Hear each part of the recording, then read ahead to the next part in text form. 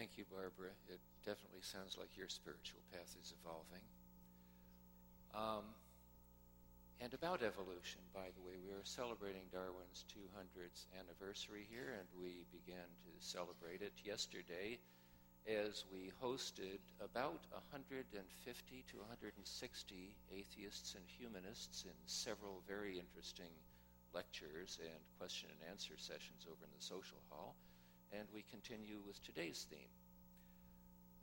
Now, my wife, Lori, told me that she saw a bumper sticker the other day. Can I teach evolution in your church? I would say the answer is yes. So I begin my reflections.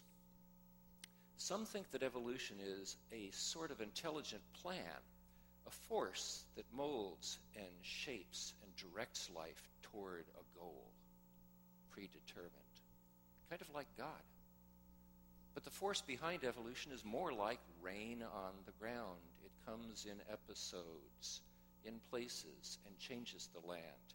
It can flood a lowland and form a lake. It can erode a channel downhill, which is followed by every subsequent rain, to form a steep canyon. Or it can moisten the ground and nurture plants which then build roots and protect the ground from erosion. And when the climate changes, or a volcano erupts, or new animals come to trample and graze, a new hand is dealt. There's no plan, only outcomes. There is no destiny. Every species eventually goes extinct. Some think survival of the fittest means that only the strongest, fastest, boldest individuals will survive. But that can't be, because every individual dies. It's the fittest process that survives. It's not about you surviving, it's about your grandchildren thriving. Success means bringing your genes forward. Strategies have included being prolific or protected. So what's our strategic process? We don't have millions of offspring. We don't have fangs or claws. We can't outrun or fly away. We're not poisonous or armored. We're not camouflaged or tiny or hidden. What do we have? The typical answers: big brains. We like to pat ourselves about that. Upright posture, opposable thumbs, language. But is there more? Our opposable thumbs enable us to create tools. Our upright posture frees us to carry those tools: food, water, and children. What about those brains, and what about those children? The brains exact a huge metabolic burden, demanding a diet rich in nutrients, and they're hard to pass through a birth canal narrowed by our upright posture. In fact, big brains plus upright posture pushed us into a corner. To quote the curse from Genesis for eating of the fruit of the tree of knowledge, I will greatly increase your pain in childbirth. With pain you will give birth to children. As our brains grew, women could no longer bring fetuses to full term. Either the mother or the baby would die. This wasn't working. And so selection favored women who gave birth to premature babies, those with soft skulls and undeveloped brains, unable to feed themselves. Those helpless babies could not, like wildebeest, run with the herd an hour after birth. They take years of care and support from a whole community, conferring on mothers and grandmothers a special place. So why not give up on those brains? After all, the entire history of the planet, all life had gotten along fine without even a rudimentary sense of self-awareness, because those brains gave us the ability to make tools and share knowledge. But without a concept of the future, social bonds and altruism, the desire to work together, we could not raise those helpless children, teach crafts, create art, develop agriculture, build cities, pass on culture, vision, bonds, altruism. Or in Corinthians, faith, hope, and love. Does this altruism require a large brain? No, only oxytocin. Luckily, we have that too. It all works together. Well, sometime around 50,000 years ago, we were blessed with a miraculous capacity for language. A capacity for language. About that time, we were also blessed with a mysterious capacity for spiritual awareness. But they're young capacities, imperfectly formed and integrated. We share an innate capacity of language among all humans, but speak a babel of evolving languages that create riddles and jokes, conundrums and mistrust, along with poetry, inspiration, and technology. One small example of just how much trouble you can get into with language, by the way. Which is better, eternal happiness or a ham sandwich? Well, nothing is better than eternal happiness, and a ham sandwich is better than nothing.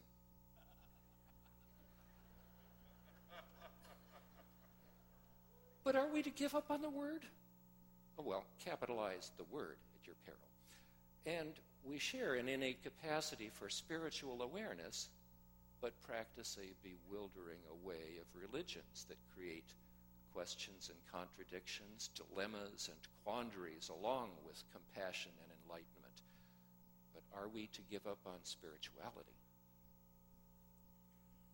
We were fruitful and multiplied, our seed numbered as the stars.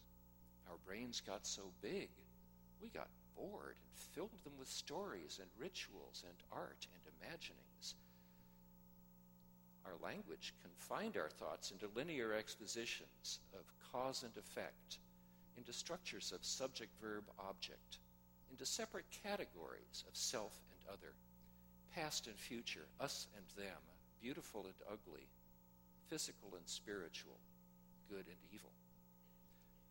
So now it got complicated. Living through stories, we require answers to the meaning of life. Perhaps something more satisfying than 42. We pass on culture based on stories, imagining that we are the crown of creation, the very reason for a universe created for us, not so much for them. Acutely aware of our own existence, we can't envision non-existence. But observing death everywhere, we can't escape its reality. And so we conceive a surviving soul, whether in heaven or through reincarnation. We have a natural tendency toward religion. Humans have a spiritual capacity as unique and innate as language. And just as truths can be expressed in many languages, if only partially, so truth can be expressed in many religions, if only partially. Religion itself evolved. At first, we projected human behavior into nearby objects. The god of the bramble bush scratched me. Later, the gods morphed into qualities. The god of war, the god of fertility. Eventually, we consolidated our concepts of the supernatural into one god with all the qualities we felt or observed but could not control. Jealousy, revenge, judgment, power, love, righteousness. A psychologist might call this projection and ask us to take responsibility. Well, then came Jesus, connecting and integrating the concept of human and divine, an embodiment of love, forgiveness, and compassion, surpassing understanding. Well, if science is a story we tell to find an acceptable order that makes sense to our human brains for the way the universe works, then religions are stories we tell to make meaning to our spirit of the way our lives work. Science works, so does religion. But what works is provisional and temporary in a world where those reins constantly shift. To learn, we must admit we don't know. Agnosia. Agnosticism grows out of the evolution of logic and philosophy and is a natural growth phase in spirit, reclaiming our spirituality from various projections and owning our capacity and responsibility. A dedicated and honest seeker of ultimate truth will explore her burgeoning spiritual capacity, question and move past rigid credos, including a purely mechanical materialism and limiting language structures and philosophical conundrums. Enlightenment is always just over the horizon. Well, a few 100,000 years ago, our brains stopped their explosive growth, penned in by our upright posture. We had reached an impasse. Then, as the ice ages ended, we moved out of Africa. Not blessed with venom or scales, we developed spears, shields, and missiles. Without fangs or claws, we developed stockyards and plows. Without flight, we created airplanes. Without strength or speed, we created steel and gasoline. And now we're in another corner. You know, we've got a lot of gall to call the dinosaurs failures. They dominated the earth for 200 million years. If we give their time on earth a worth of $100, we've been around in our present form for about 2 bits and thriving for half a penny. They were done in by an asteroid. They didn't see it coming. We know what happened to them. We can see ours coming. Numbering 7 billion and growing, favoring a meat-based diet, depending upon dwindling and polluting fossil fuels, living far from freshwater sources, counting on steady weather over distant industrial farms, building our cities next to rising oceans, in uneasy coexistence with other nations, races, and religions, and possessing chemical, biological, and nuclear weapons, we are primed for extinction. We need to find a new way or get out of the way for whatever comes next. Our ability to see the future, our ability to tell compelling stories, our sense of self-preservation and altruism, our inventiveness and flexibility, our desire to work together, all give me hope that we can widen our window. As Unitarian Universalists, our religion calls us to affirm and promote, and you all have this in your order of service, a free and responsible search for truth and meaning. So we are to seek solutions with our eyes open.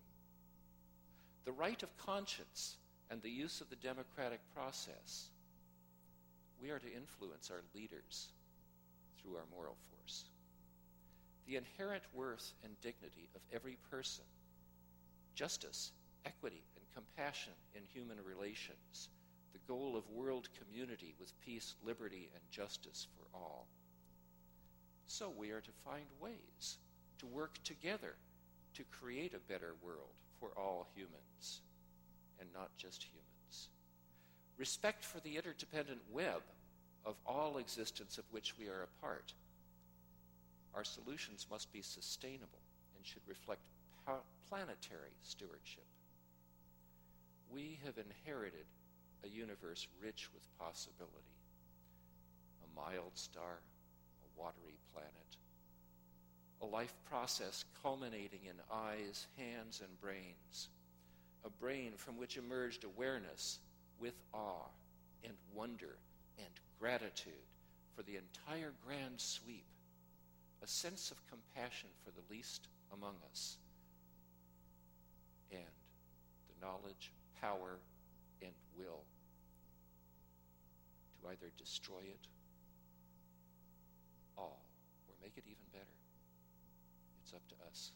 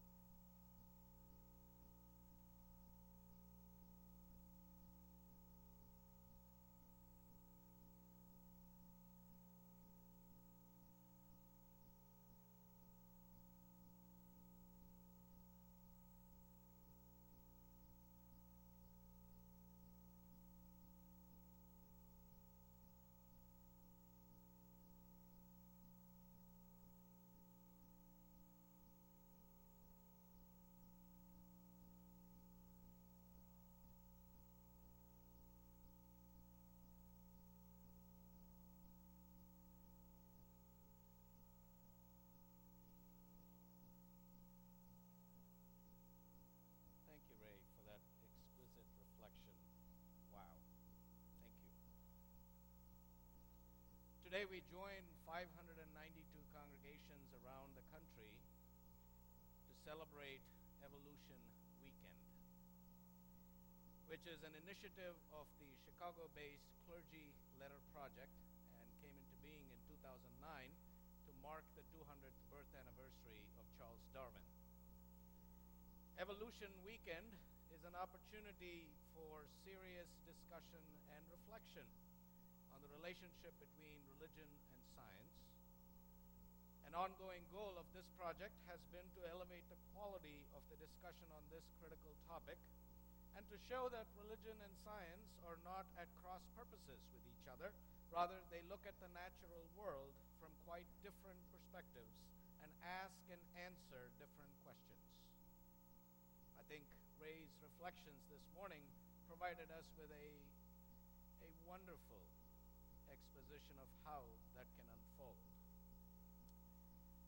Darwin's theory of evolution by natural selection, which he introduced in The Origin of Species in 1859, almost 2 decades after he wrote out all his observations, provides us with a fundamental framework for understanding the relationships of all living things. Darwin's theory has revolutionized our understanding of ourselves, our relationship to the natural world, and our sense of God and spirituality.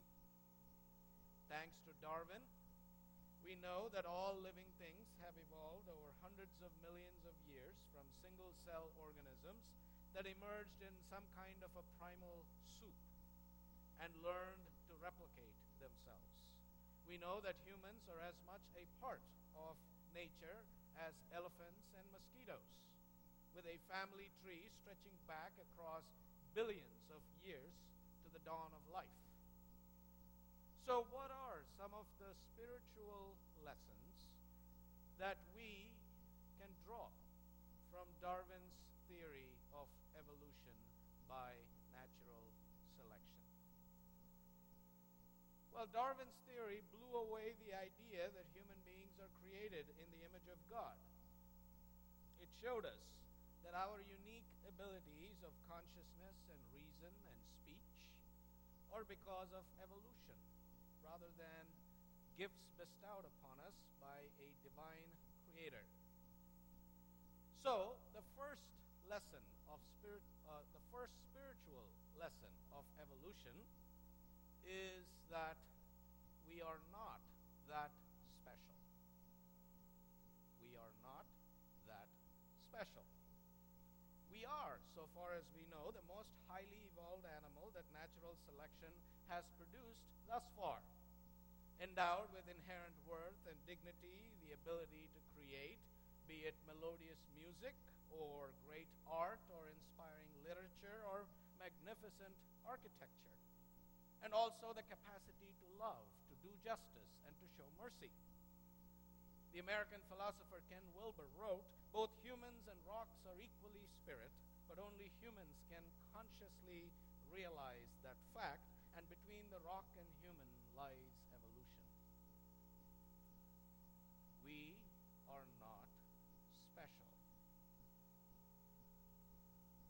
This radically naturalizes our self-understanding and our understanding of the world in which we live, move, and have our being, and hopefully teaches us to be a little bit more humble and caring of one another and this fragile, blue, watery planet.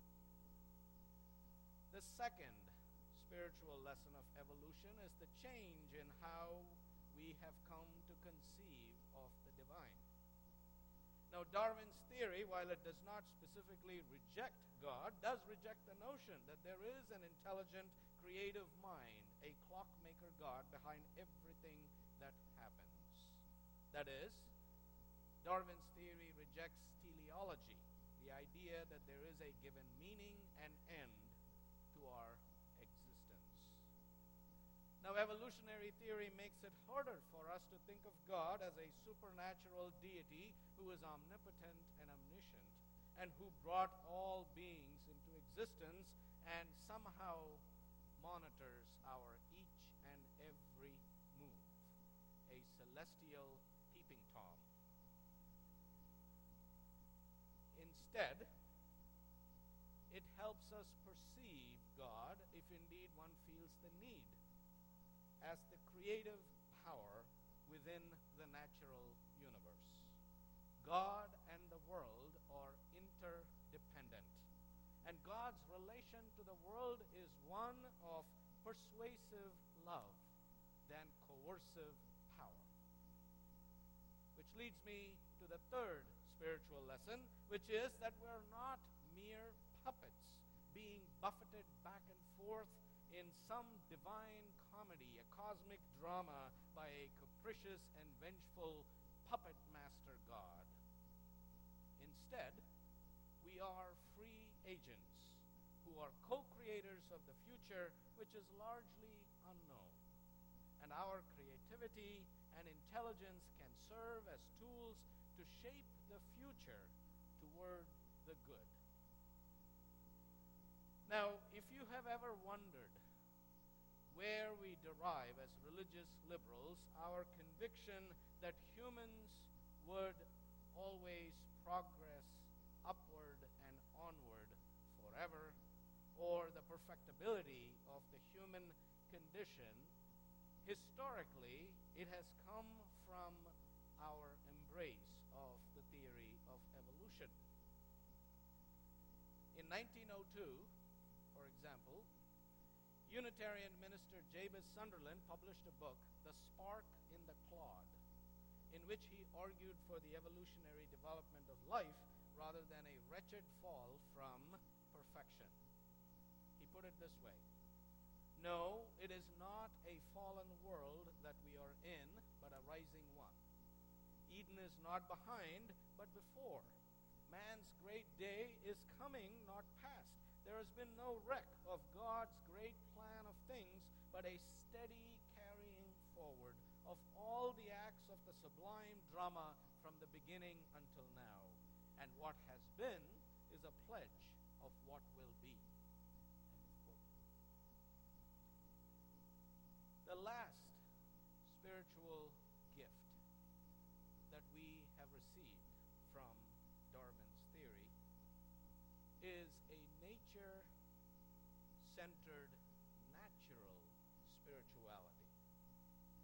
because what it has done is shift our focus away from the supernatural to nature itself. Many religious liberals feel nature's beauty to be a source of moral vigor and spiritual refreshment. I mean, just to look at an osprey or a dolphin and try to imagine how it came to be and how it acquired its marvelous abilities is enough to fill one's mind with astonishment and awe and wonder.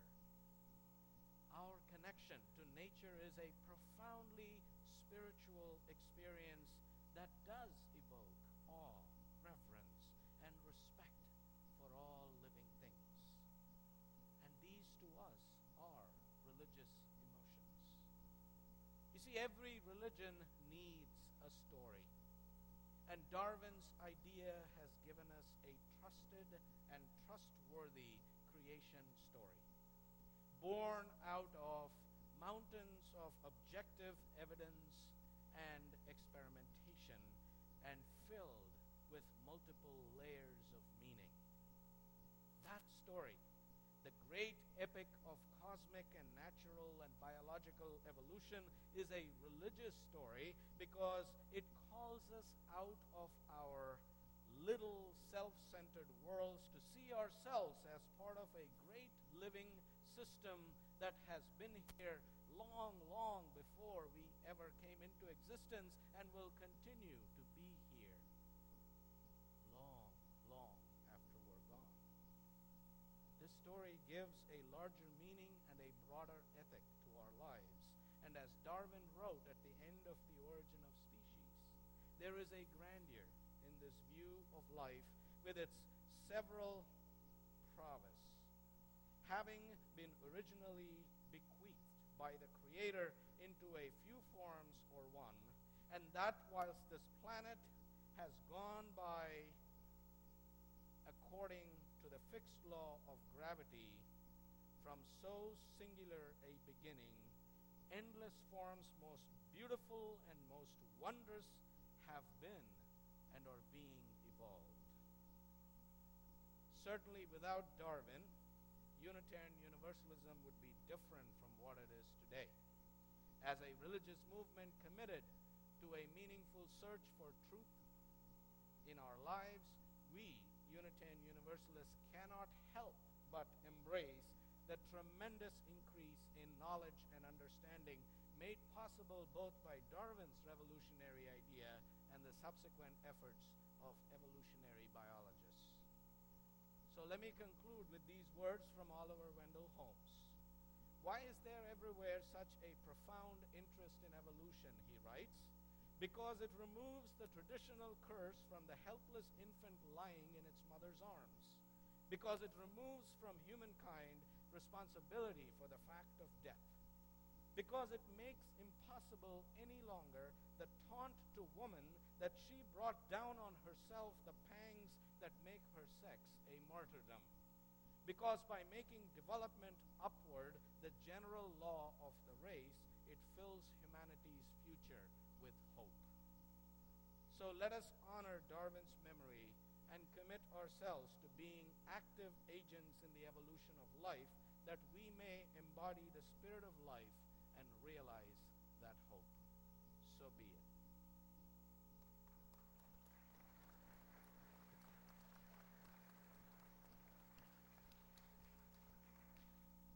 Each Sunday, I feel like a Darwin evangelist, filled with the spirit of Darwin. Can I get an amen? All right. No, we have to be evangelists. Come on. If we can't be the evangelists for this, our creation story, who else is going to be? Right? So, let's make sure evolution is taught in our classrooms and in our Sunday school. With that, I'd like to welcome Hannah Crone as we prepare to receive and give our offering to sustain the work and ministry of this, our religious community. Today is Share the Plate Sunday. We're sharing